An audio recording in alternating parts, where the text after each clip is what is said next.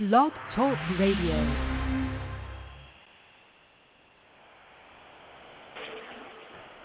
Brother Jason, please begin the show. Yes, sir.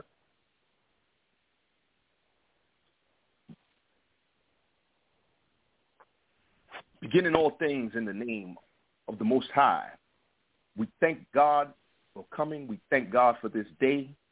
This is Jason X, and this is also Blog Talk Radio. Saturday, October 21st, 2023. I believe we had an opening song. Are we going to play that, Brother Forrest? No, sir, brother. You never chose to open the song. Please continue. All right. Thank you so much. I'd like to begin by thanking God for this medium called radio. Most people that do interviews are now switched over to YouTube channels. They switched over to various visual media, leaving behind radio, which was the original theater of the mind. Here at Blog Talk Radio, here at Black Hole Radio, we continue the tradition that was set by our ancestors, the great griots of old, who sat in front of open flame, children of the village, to give them information, history, and entertainment based on that which we know and which we love. We want to continue the theater of the mind with this show, and we have with us today Hip-Hop for Freshmen. Hip-Hop for Freshmen. I'm going to introduce the owner, the CEO, the mind behind Hip-Hop for Freshmen, brother by the name of Alan Perry. I thought we had a song that he produced, I guess it was early on, we'll get into it, by the name of Money or Meaning, name the artist K.O. in the hip-hop world. And as you know, we're celebrating 50 years of hip-hop. I would challenge that by saying hip-hop has been around much longer than 50 years, but the formal 50 years of hip-hop we celebrate. We love hip-hop. We love what it has done for our community. We love what hip-hop has done for our culture. And we, as hip-hop artists, hip-hop performers, hip-hop producers, we in that community know its value. So without any further delay, I'd like to welcome to the airways our brother, Alan Perry. Welcome to Blog Talk Radio. Welcome to Black Hole Radio, Brother Alan. Brother Jason, thank you. Thank you for having me. That was a beautiful introduction.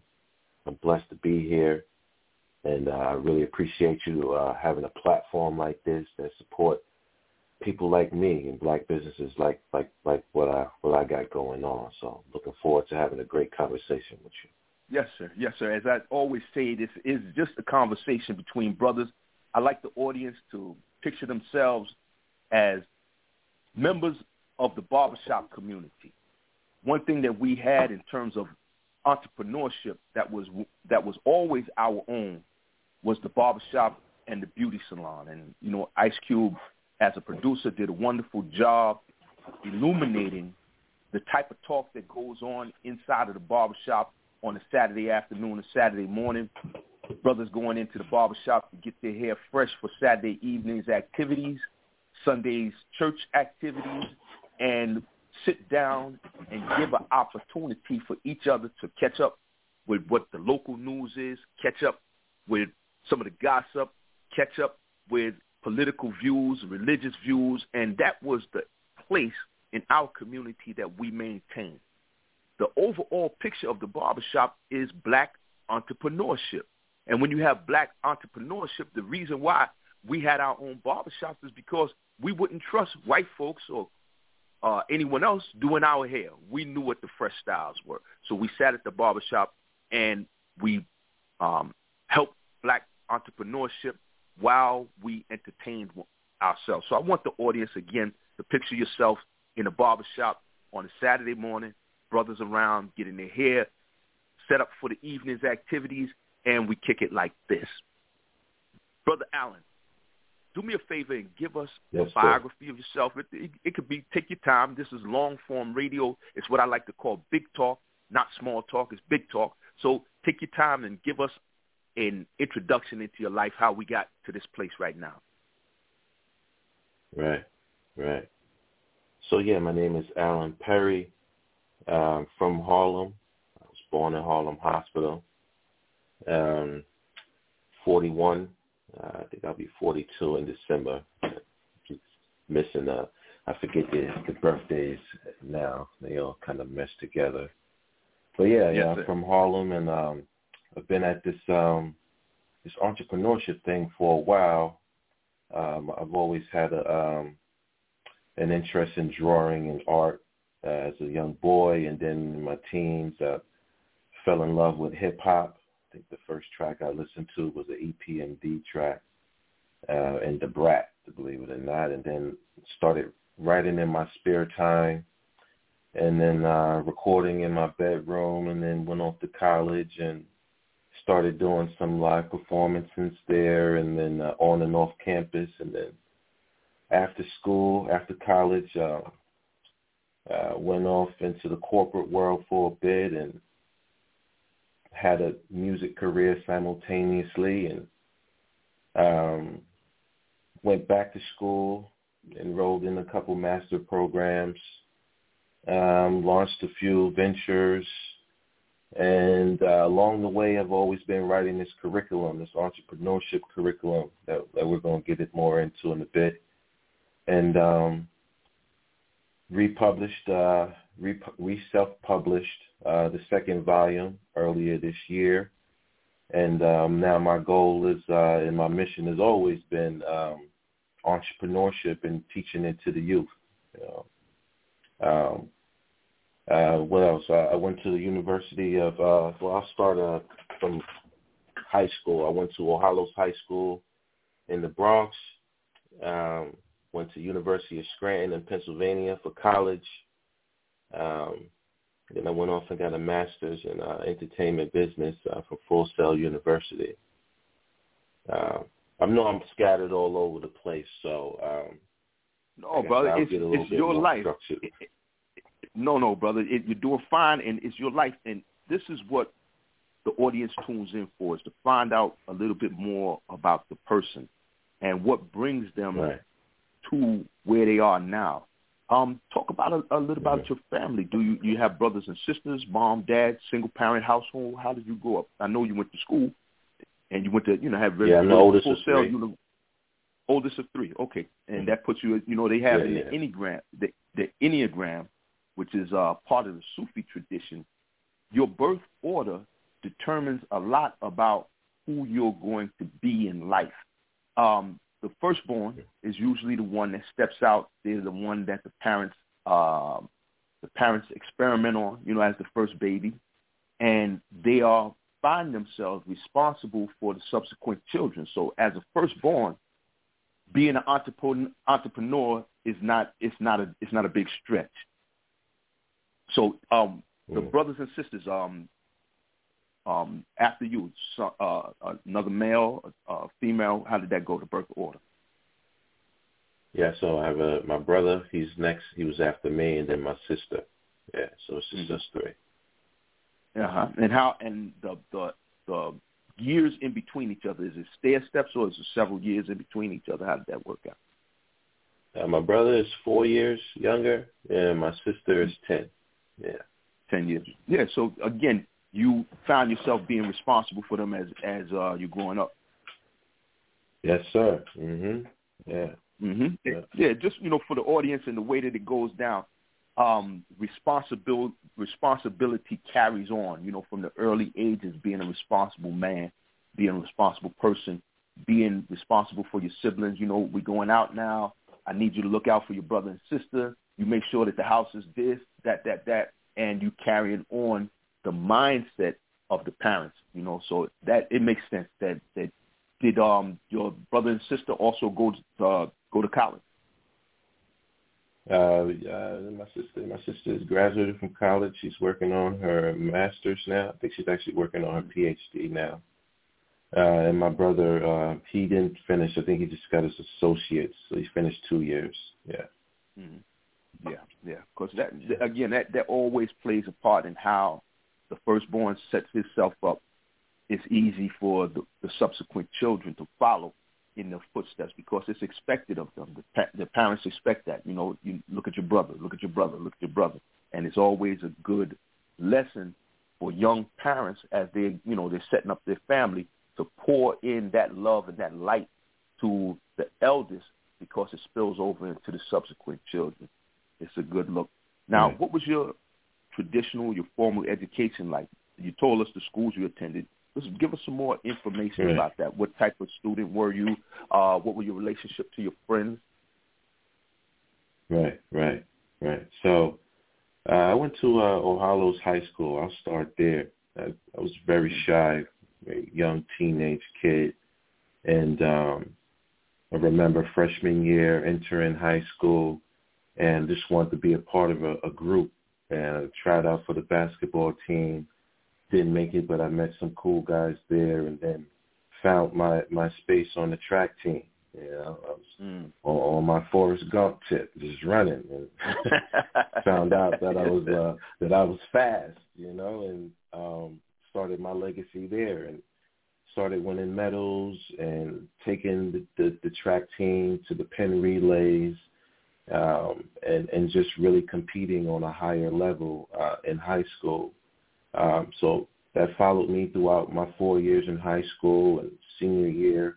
Became student body class president, did some great work in the school, and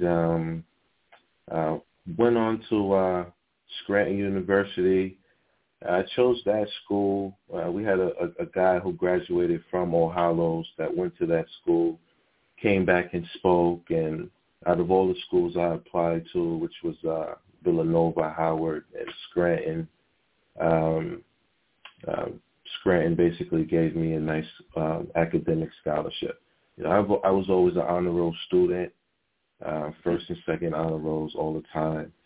Schoolwork was very easy for me. I kind of figured out that all the teacher wanted me to do was regurgitate what they told me. And once I kind of figured that out, I'm just like, this is easy, with the exception of certain classes.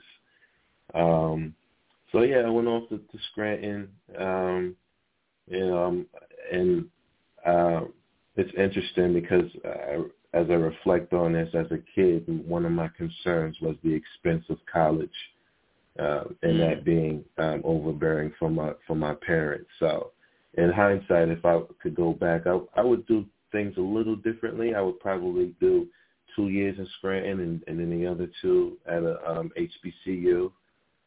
Nice. But I chose Scranton, and it was a great experience. Either way, I tapped more into my artistry. I participated in what do you call it? Those showcases on campus. The school was predominantly like talent shows, correct. The school was predominantly Caucasian. It was a Jesuit Catholic school. It's like O'Hallows was a Catholic school. So we had an organization called the United Colors, and, it was really just a handful of us in that university. And I kind of made my mark by introducing spoken word, and I would perform on campus at events. And there was this one poem I had in particular. It was called A Big Bag of Skittles. And I forget the poem in its entirety, but it was basically describing how all these Skittles are of different colors and got along in this bag, and it was joyous to the consumer and whatever. It painted a good picture for the environment that was on at that campus. I will never forget it. I remember going to orientation with my mother and my aunt, and there was bigotry written in graffiti on the side of one brother's car, and so I was stepping into a crazy environment. I had no idea. I lived I wouldn't say sheltered, but for the most part it was sheltered. Like my mom's kept me out the streets, and I was focused on schoolwork, and I was very social in school anyway.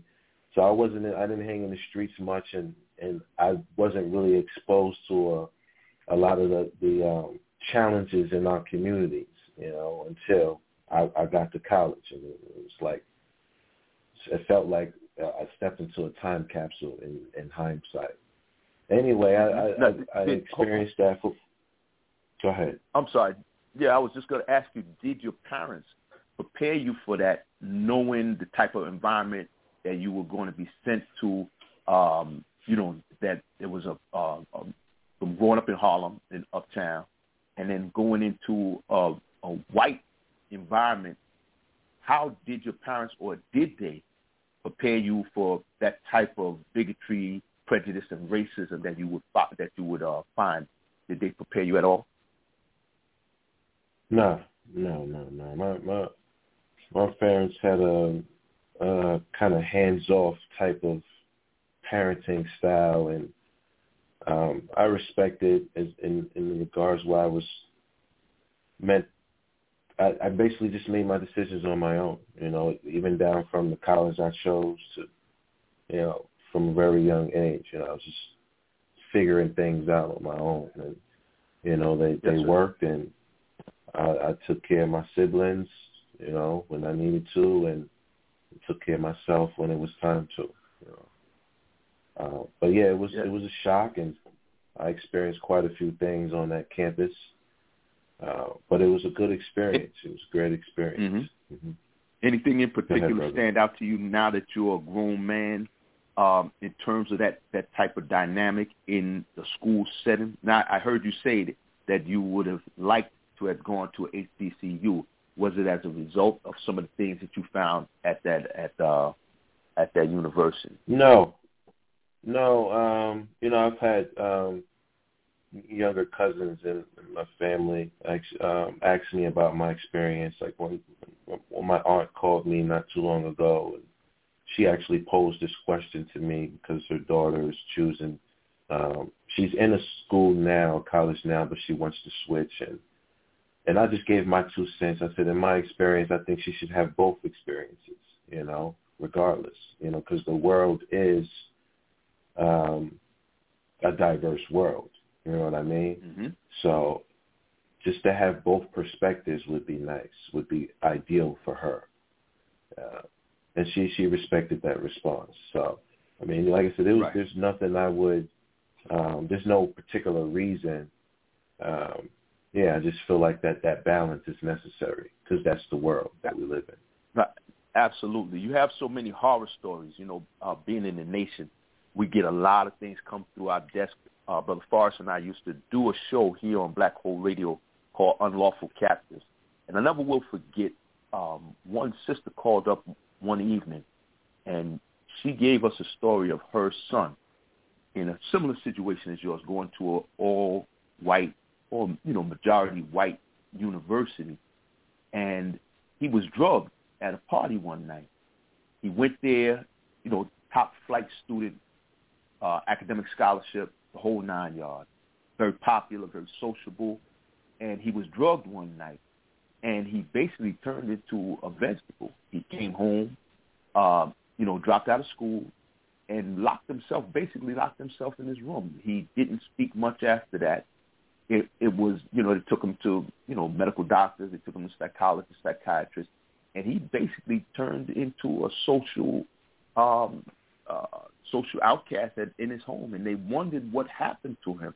And they found out later on that his white counterparts at the university were so envious of him and his abilities in sports and athleticism, in academia, that they drugged him, and he was never the same. And it's a cautionary tale. And I just think about that as you were talking about your aunt and your cousin, that these type of things need to be expressed, that we are going into an environment that could sometimes be hostile to us, and it's designed to break us because we are, in most cases, going into university as the best and the brightest and the hope of our family and our community.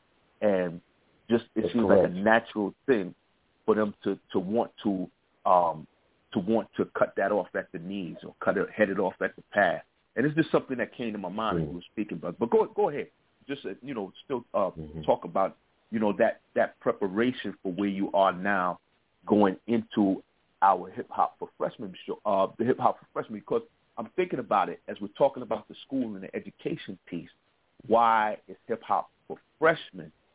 Because it's that type of environment, an academic environment that the freshmen, and I thought the play on words was real cool, you know, freshman, you know. So continue on, brother. So, I'm in Scranton University, and then around my senior year, one of my closest friends, I'll never forget him, his name is John Tilkey, very strong brother, not a brother, but, you know, very strong brother. And we just took a liking towards each other, and we just set ourselves apart, and we decided to come up with an invention.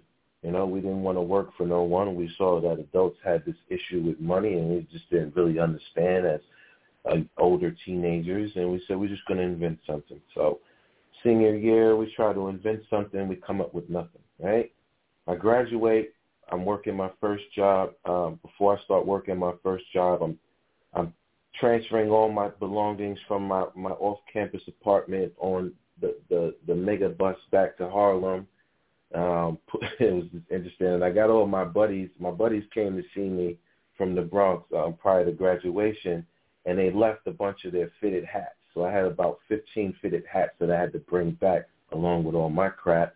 And I ended up bending those hats and ruining those hats, and I felt really bad because they were kind of brand new, and these brothers took care of their hats. Now I owe these brothers like $50, $40 a piece. And then in that moment, I said, why isn't there some type of cap encasement to protect these things when traveling? So I invented something like that, and I embarked on that journey. I put it down on paper, and then I sat them home, and I'm sure you've seen the commercial with the caveman hitting the wheel and invent help. Yeah. I called them up. Right. Yeah, right. So I called them up. I paid about $1,200. They put a packet together for me, tons of research, target audience, the material, if it's ever been tried before. I basically took that information, packaged it up into a PowerPoint presentation, and I made a list of the companies in the hat industry that I wanted to pitch to, and it was Reebok, Models, New Era, and Wilson. And everyone said no, great idea, but no except for New Era. Long story short, New Era was very interested, but they wouldn't sign my non-disclosure agreement. I think I was like 21, 22 at the time. And at the time I was working at UBS paying Weber. And so I'm around these finance guys, and they're like, you're sitting on gold here. 2-3 weeks passed. They're like, just present it to them. And I'm like, no. But eventually I ended up doing it. And a week go by, and I'm emailing them, and nothing. I remember this like it was yesterday. And then I finally get an email an email from them saying, thank you, but no thank you. We have in-house engineers that can blah, blah, blah, but thank you, but no thank you. 1 year later, I'm in my parents' house right here on 150th between Amsterdam and Broadway, playing video games, and my close friend, William Owens, he came by. He said, I saw your cap case in the store on 140, I think it was 143rd and Broadway. I got dressed so fast, speed walk to the 140 whatever in Broadway, and sure enough, the cap case was there.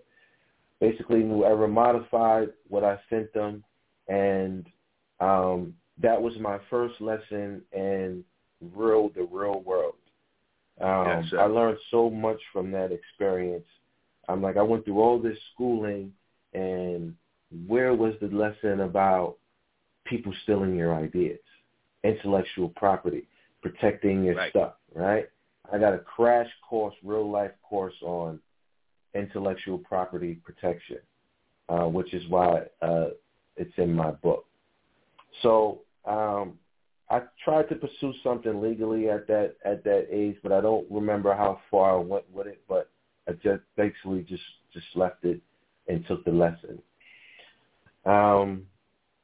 While I'm doing all that, I'm working corporate, and I'm working on my artistry, right? So at night, I'm writing, I'm recording, and I'm booking shows.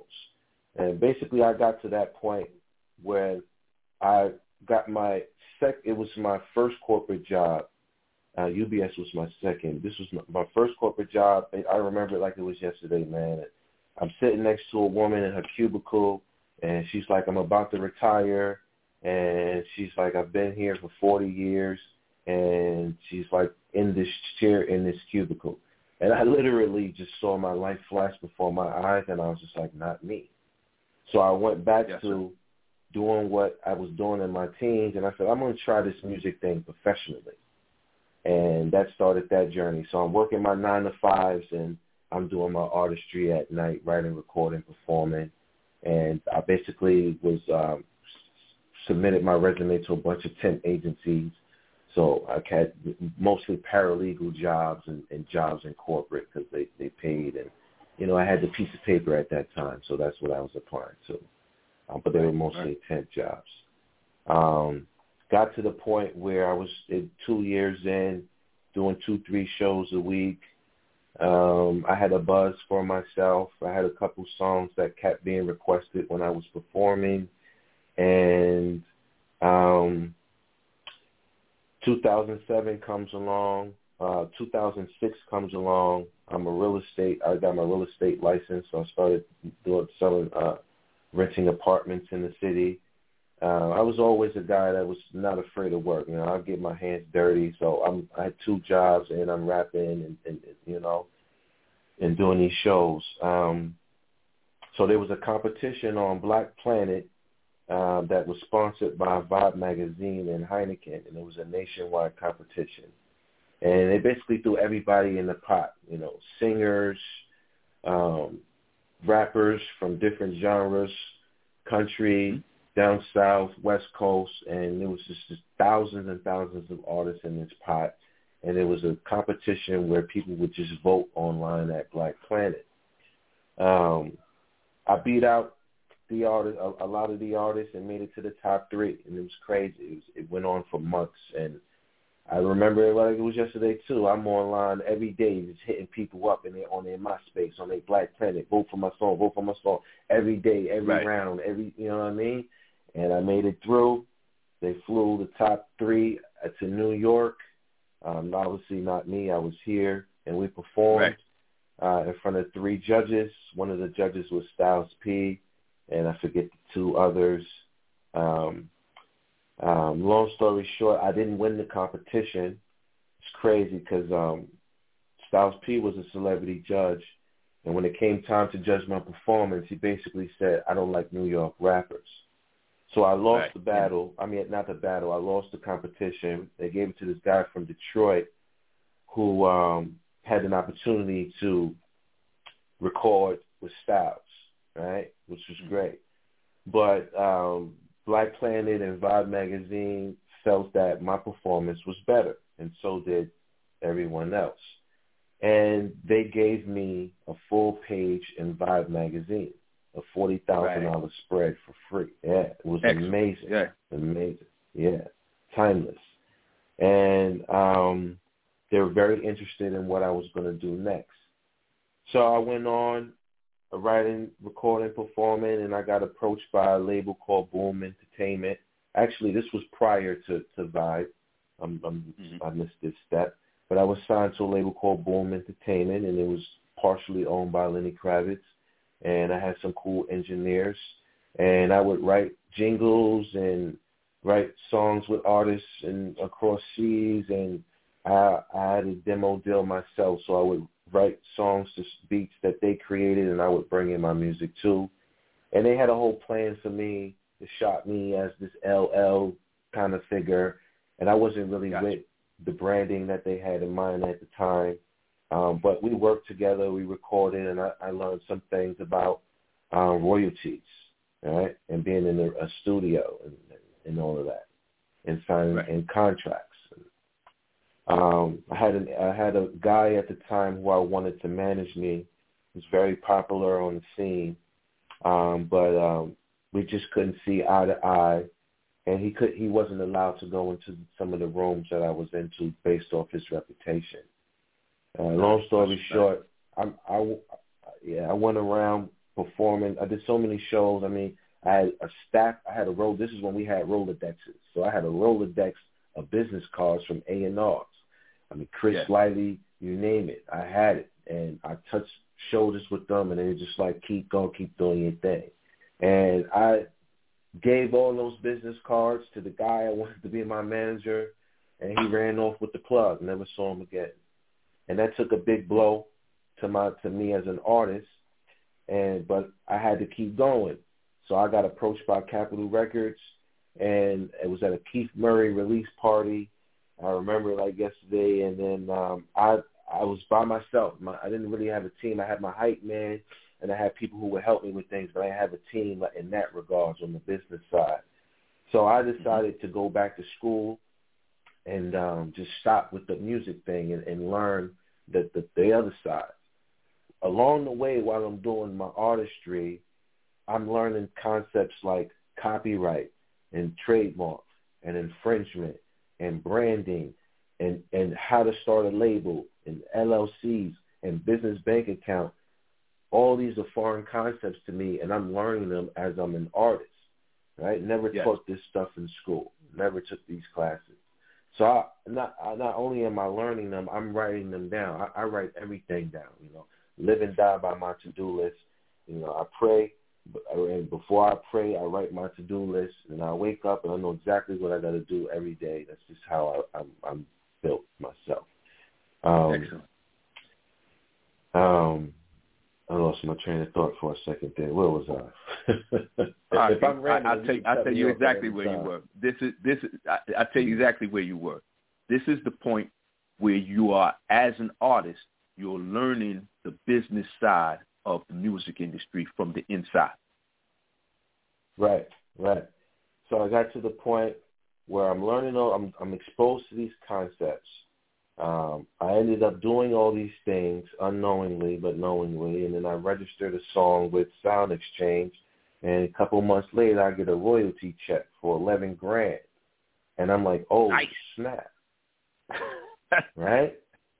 So yeah. I'm like, this is the play, this is the blueprint, and then I didn't understand at that age why artists was talking, the labels was robbing me. I'm listening to Prince and Michael Jackson and other artists talk about copyrights and publishing, and I'm like, but I just did it, right?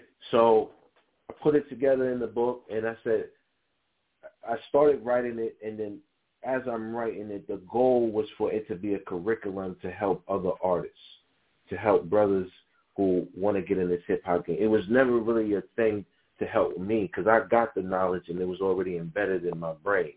So I said, I want this to be a curriculum, right? And I embarked on this. I started this journey when I was like 24 years old.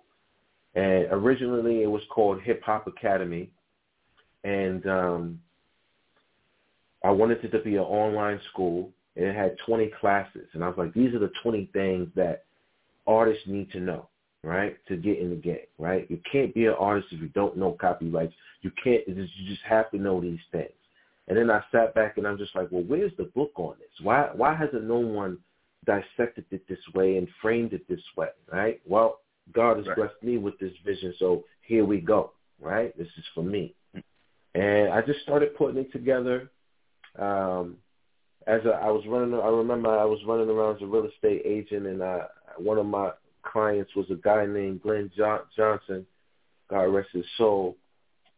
He took a liking towards me. I rented him his first apartment in New York City. He was a tech guy who dropped out of college his second year, and got a job making over $100,000. And I just thought his story was fascinating. And he took a liking to me because he loved my music. So we built this relationship, and then I told him what I was doing, and he's like, let me build your whole infrastructure, the IT part of. So we started working together for years. We worked together.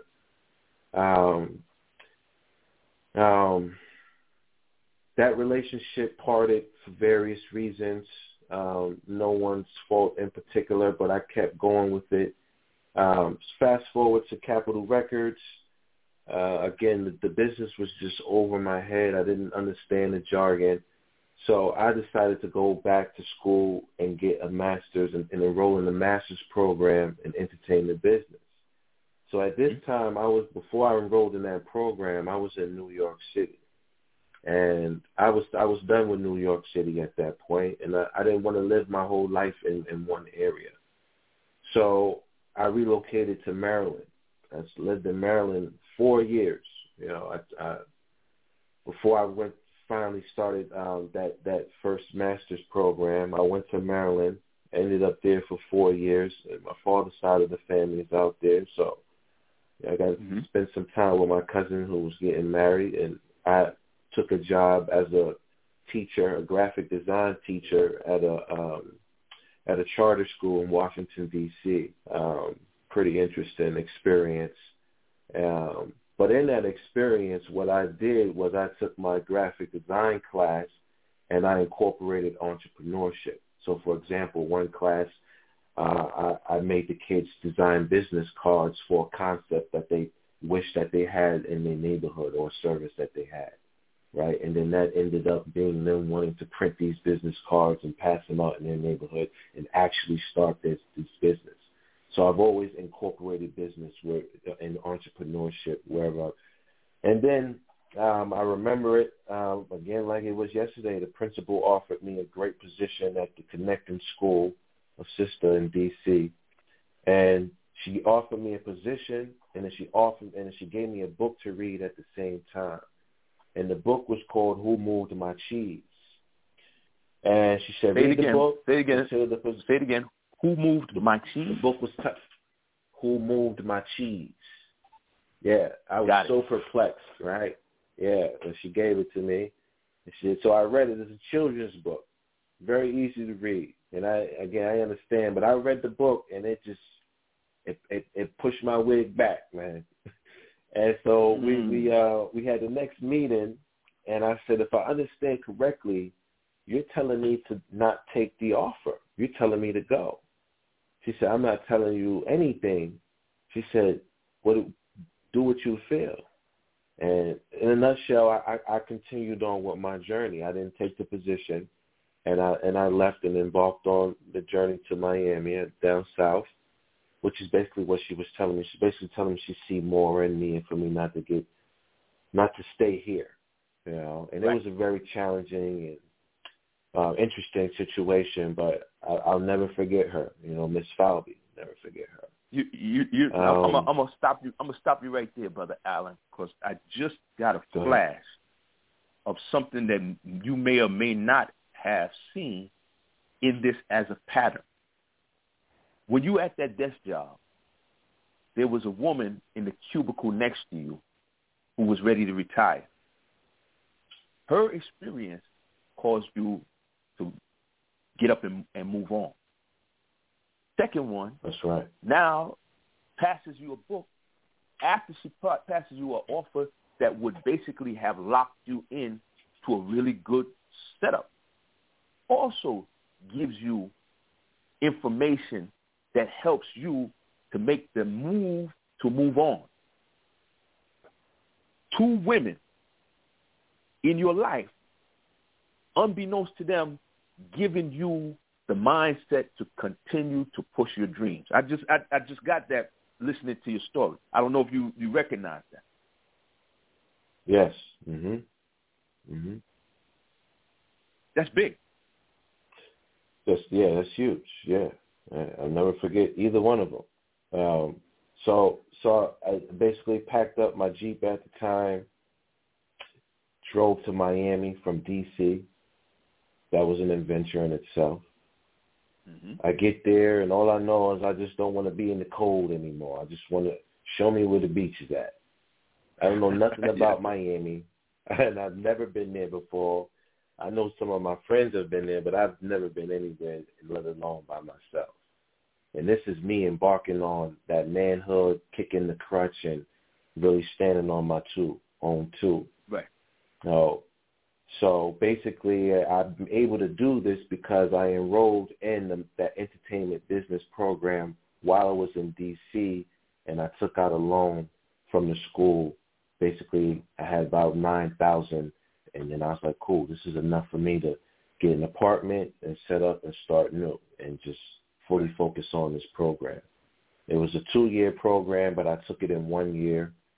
And upon completing it, it gave me the confidence to publish the book. Again, it was initially titled Hip Hop for Freshmen, but through the program, it made me change the name to Independent Artistry. So that's what I call that process of being an independent artist, or how to be an aspiring entrepreneur. What are the elements? It's called independent artistry, right? Writing, the branding, et cetera, et cetera. And put together my thesis. And then I shortly realized that the world is the internet, and I didn't know anything about internet marketing. I knew how to build websites because as an independent artist, I built my own website. My name was KO, and I bought therealko.com, and I fell in love with designing websites.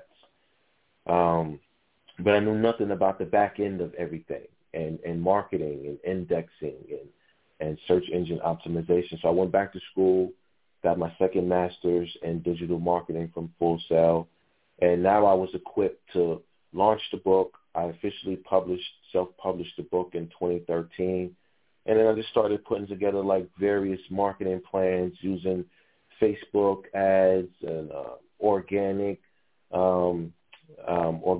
search engines, optimizations, affiliate marketing. I mean, you name it. I'm just trying all types of stuff, automation, email marketing, because I had the knowledge now. And basically I've been mentoring and consulting artists and entrepreneurs since then. And it's been a challenge. Artists and entrepreneurs don't really know what they need until they need it. It was a huge learning curve. I didn't get off as many books as I thought. But what it did was it made me take those concepts and start other businesses on my own. So one of the businesses I started in Miami was a residential cleaning company. I was in Miami, and this was pre-Uber. Uber comes. It changed my life. Now I have access, because I didn't have a car. Uber came. Now I have access to inland Miami, further up Miami, not just Miami Beach. It just changed everything. And then I just loved the business concept of having a business where you can be behind your computer and control things and run things. So I wanted a similar concept, and I stumbled into the cleaning business and went to go clean for this company and learned the ins and outs of residential cleaning. And then once I got to about 700 toilets, I basically said, I'm going to start my own cleaning business. The business was called 411 Made. And I bought a vanity number, 877-411 Made, and I bought the domain name, 411made.com. And I text-enabled the 800 number and made it automated. And then I just threw a bunch of flyers everywhere and did my marketing thing online. Sure enough, people started texting this number, booking appointments, paying $140 for a 4-hour cleaning. I was doing well. I had a bunch of maids locally, and I had a network of maids nationwide. Called up Groupon, had Groupon ads nationwide. Long story short, I did well for a bit until the maids started no calling and no showing in certain areas like Houston, Texas. Just a lot of no call, no shows. It's really hurting the brand. And then Hurricane Irma came and then just washed me out. And I ended up relocating back to New York City, which is where I am now. But I like to say those concepts from the book helped me start other businesses. You know, I started that business, and I started a promoting business. I used to throw these mansion parties on South Beach while I was there, and it was just a really fun time, you know, incorporating the concepts that I've learned from my artistry into other aspects. 2018-19 come around. I'm back in New York. I'm looking at the book. Meanwhile, all this is going on with the cleaning company, and I'm still pitching to schools the curriculum. So there was Right. school districts in Miami that I would book meetings with, and I would pitch there. I even remember one meeting, a school in the Bronx was interested. I flew across the country to pitch to the school. Interesting story. The principal tried to take the curriculum, not knowing that I'm up on copyright infringement. Yeah, and it was just craziness. Just crazy. So it's full circle to the hat business. But Brother Allen, hold 1 second. I would like to give the call-in number just in case anyone is listening to this particular portion of the story, because I told you, brother, this goes so fast. We got 15 minutes left in the show, and I would like for us to drill down on the business of hip-hop for freshmen. But before that, once again, this is Black Hole Radio, Brother Jason and Brother Faris Muhammad. You can call in at 1-563-999-3089. Once again, call in if you want to speak to Brother Allen Perry at 1-563-999-3089. So, again, Brother Allen, could you fast forward to the book, the business, the concept, the website of Hip Hop for Freshmen? Yeah. And we're going to let you rock this out until the end of the show. Here we go. Right. So 2018 comes around. I decide to take the book and rebrand it as Hip Hop for Freshmen. All right. I wanted to target my community directly, so I rebranded it. This year, I gave it a facelift. So I rebranded the color, the cover, and I basically put the workbook inside of the handbook. So basically, Hip Hop for Freshmen is a self-help curriculum, a self-help homeschool curriculum, a self-help academic curriculum, a self-help book teaching entrepreneurship through hip-hop. It takes you from 10 steps. I've identified 10 steps it takes to be either an independent artist or an entrepreneur. And those 10 things are creative writing, create a brand, copyright law, trademark law, how to create an LLC, how to open a business bank account, intro to business taxes, publishing, and digital distribution. The program, it's not just a curriculum, it's a book. It's also a program that can be taught by teachers, and it's also an online course. The online course isn't launched yet, but it's amazing, all right? Yes, sir. That's pretty much it in a nutshell. The website is hiphopforfreshmen.com, the number 4, hiphopforfreshmen.com. You can check out the About page for more information, and you can check out our team. My team consists of Camilla Lawson. He's at the Promise Academy, Harlem Children's Zone. He's a Black history teacher for about 15 years and also served as dean. Another one of my colleagues that's a part of the team, Loren. She's the special education director at the Promise Academy. About 3 years ago, I was given the opportunity to teach a pilot program at the Promise Academy, Harlem Children's Zone, on the weekends for a couple hours. And it was an amazing opportunity, and they've been extremely supportive throughout this process. The team is fairly new. It also consists of Eric Bullock.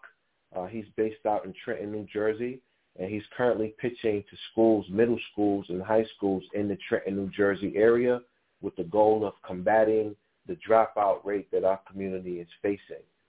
He was introduced to me this past June, looking for an engaging curriculum that's culturally relevant. I showed him this, and it's been nothing but a cohesive synergy since then. So, yeah, that's Hip Hop for Freshmen.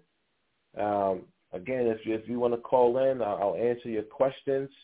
What else you got for me, brother Jason? Well, we'll open up the phones right now. Once again, it's 1-563-999-3089, 1-563-999-3089. 3089, and you can ask our brother Alan Perry, the voice, okay, the brother. face, the mind. Go ahead, brother. I have two questions, brother. May I ask, Brother Jason? Yes, sir. Please. This is your show too, Brother Forrest. I mean, brother, this is your show, and this is our brother Alan, our guest, our learned guest, Brother Alan. Yes, sir. How much does your course cost? The book is $80 on my website. It's $100 on Amazon. These are just introductory prices. The retail price is $129 for the book, for the curriculum. But again, I work with the budgets of the schools. I know education budgets are tight, so that's the range right there. Yeah. Say it again, please. For the range is between $80 and $129. So on my site, it's $80, right, for now as an introductory price. But the retail price is $129. Yeah. The program itself, again, it's all contingent on the budget of the schools. I really don't like to throw numbers out and scare people away. So we just work with budgets, right? The whole goal is to get this book in its home, which is the school system. Yeah. Yes, sir. Okay. Go ahead, Brother Forrest. My second question is this, brother.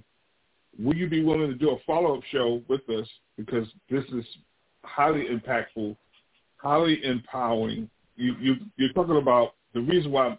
This is the reason why Michael Jackson, Prince, and a few others down the line, from Sam Cooke up to Prince, are dead now.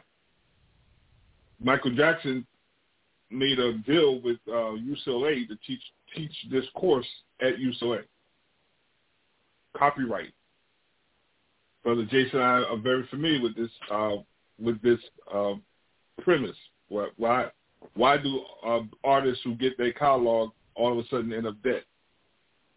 So, brother, would you be willing to do a follow-up show where we could promote this even better, get some more questions asked, and also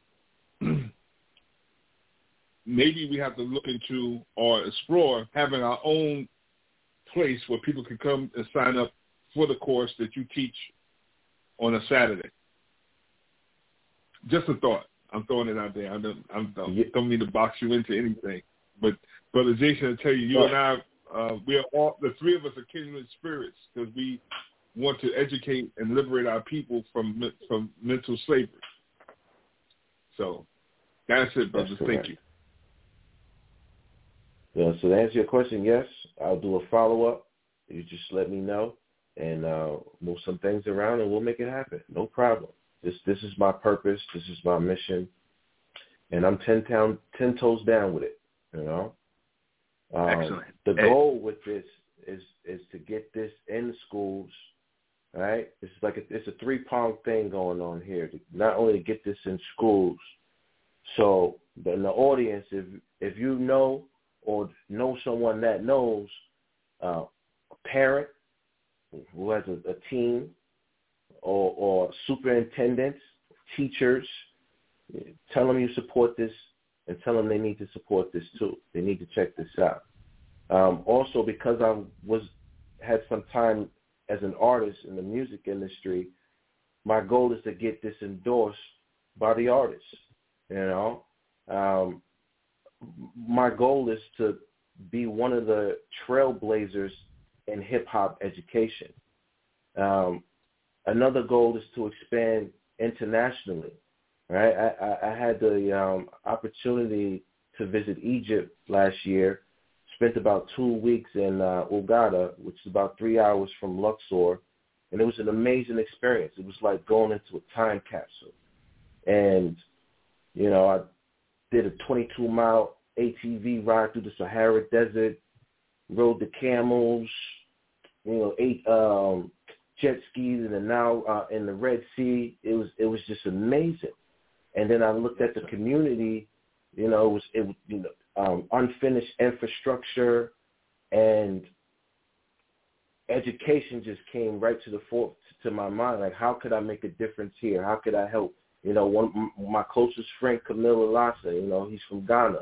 You know what I mean? So one of my goals, in short, is to bring this program there to Africa, or maybe starting in Ghana, and to teach them how to do business abroad in America, right? Teach them these concepts that we have here for business, so that they can do business here from abroad. There's a lot of stuff going on here. A lot of visions I have for this. But go ahead, brother.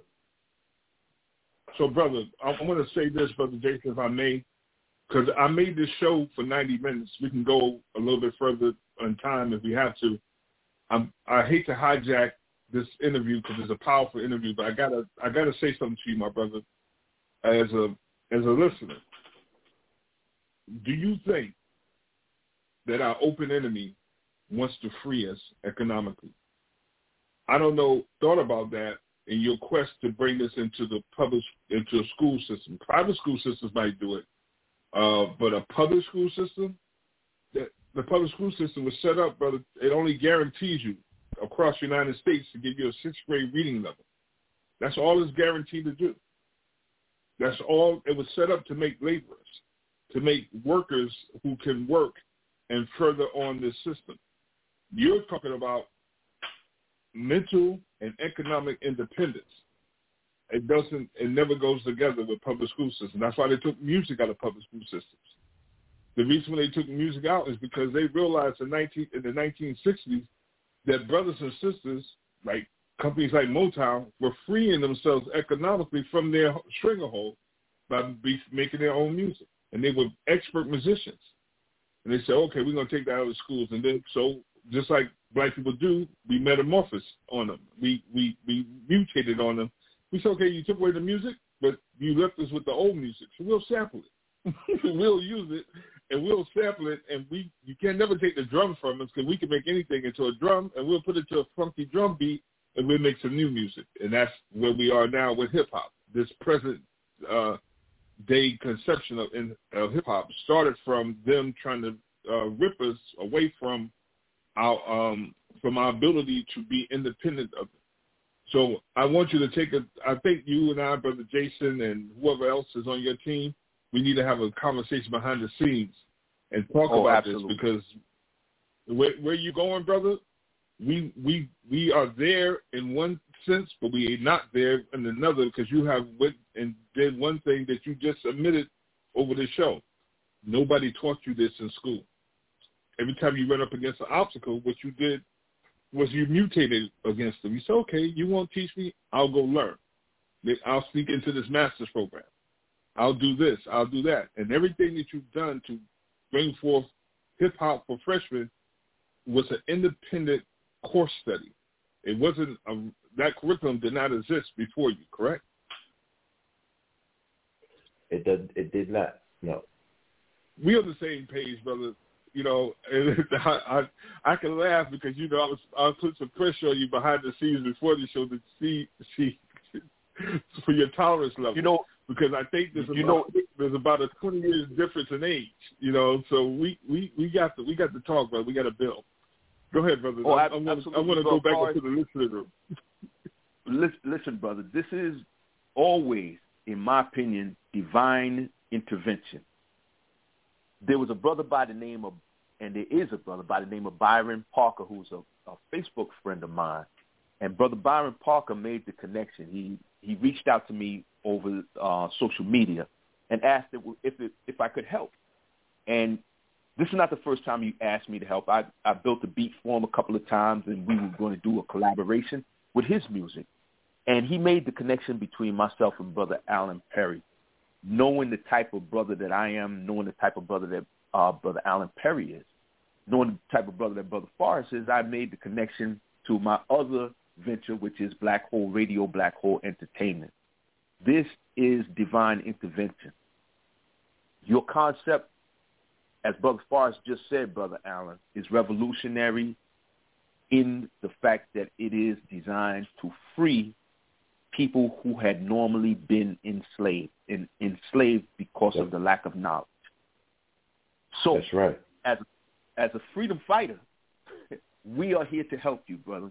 It's now 12 o'clock, and we're going to close the show with the promise that Brother Allen is going to be back. We're going to subsequently go over the notes on the show. We're going to do some editing to entice people to come by editing parts and making some audio clips that we can have people to come and populate the next time we do this. So stay tuned and be prepared to go on to hiphopforfreshmen.com. Listen up. Brother Jason, if I may. Yes, sir. If I may, before you officially close out, I want to give a shout out to Byron Parker. That's been my buddy since my music days, and we actually met when I was looking for some studio time to record an album, and he was my engineer at one part, and we've been very close friends ever since then. And he is a special individual. You know, he's very special to me, and we talk almost every day. Shout out to Byron Parker, Peter Don, for making this connection, and this definitely is a divine intervention. One last thing, I want to speak on an event that I went to. I was invited to yesterday. This book is opening a lot of doors for me. Praise to the Most High. I had an invitation to an event at the Audubon Ballroom, better known as the Shabazz Center, where Malcolm X was assassinated. And it was an Afrofuturism titled event. And basically they're launching, or they're preparing the opera version of the life of Malcolm X. And I got the opportunity to meet one of his daughters and meet some really cool people in the room. And I felt like this book fits in with that movement as well. And absolutely, again, it's all divine intervention. And it was a dream of mine to enter that building, and things have been moving. So I look forward to building with you, Brother Jason, and Forrest as well. And I'll come back. You got my word. Thank you for this opportunity. And go ahead, do your thing, brother. No, brother, this is how we do it. As I said, brother, the time went by so quickly. We went through approximately 4 of the 12 questions that I had prepared for you. So you know there's a whole lot more to unpack. I would like to, just in the moment, I would like to purchase one of the course studies, because what I want to do in the time that we are building is I would like to do a real-time test on the product that you present. And the real-time test is we're gonna have a young person sit in this, and I know plenty because they come through our doors all the time that say that they want this as a career, they want this as something that they want to do, and they're stuck. I have a brother in mind right now. He's a Nigerian artist by the name of Solo Style, and we're going to test this because it's important that we show our people how to free themselves, and your book, your course study, does that. We no longer need to be dependent on people that have time and time again showed us who they are by robbing us in our faces when we have the ability to free ourselves. Adam Clayton Powell, the great New York politician, asked the audience, what's in your hand? Said, you want to free yourself? Look in your hand. What's in your hand? And our brother Alan Perry has showed us a little bit more about what's in our hand. Thank you again for coming on to Black Hole Radio in the Blog Talk platform. We're going to speak about this again. Everybody, keep your ears to the radio. Keep the radio as a revolutionary tool, and we'll see you again very soon. Thank you again, Brother Forrest. Greetings to your family, and greetings to all those who are listening. We thank you again for being a part of the Black Hole Radio family. Anything else, Brother Allen, before we close out? As I mentioned earlier to the listeners, if you know parents, if you know superintendents, your teachers. Tell them to check this out. We've been talking about where are the black men in education. Where's the curriculum that's culturally relevant to us and our kids? Well, here's one of them, and here's one curriculum right here. So, yeah, check it out, hiphopforfreshmen.com, and I need your support. We need donations. We need sponsors. Let's make it happen. Thank you again, Brother Jason. And thank you, my brother. Thank you again, Brother listeners. Yes, sir. Thank you again, listeners.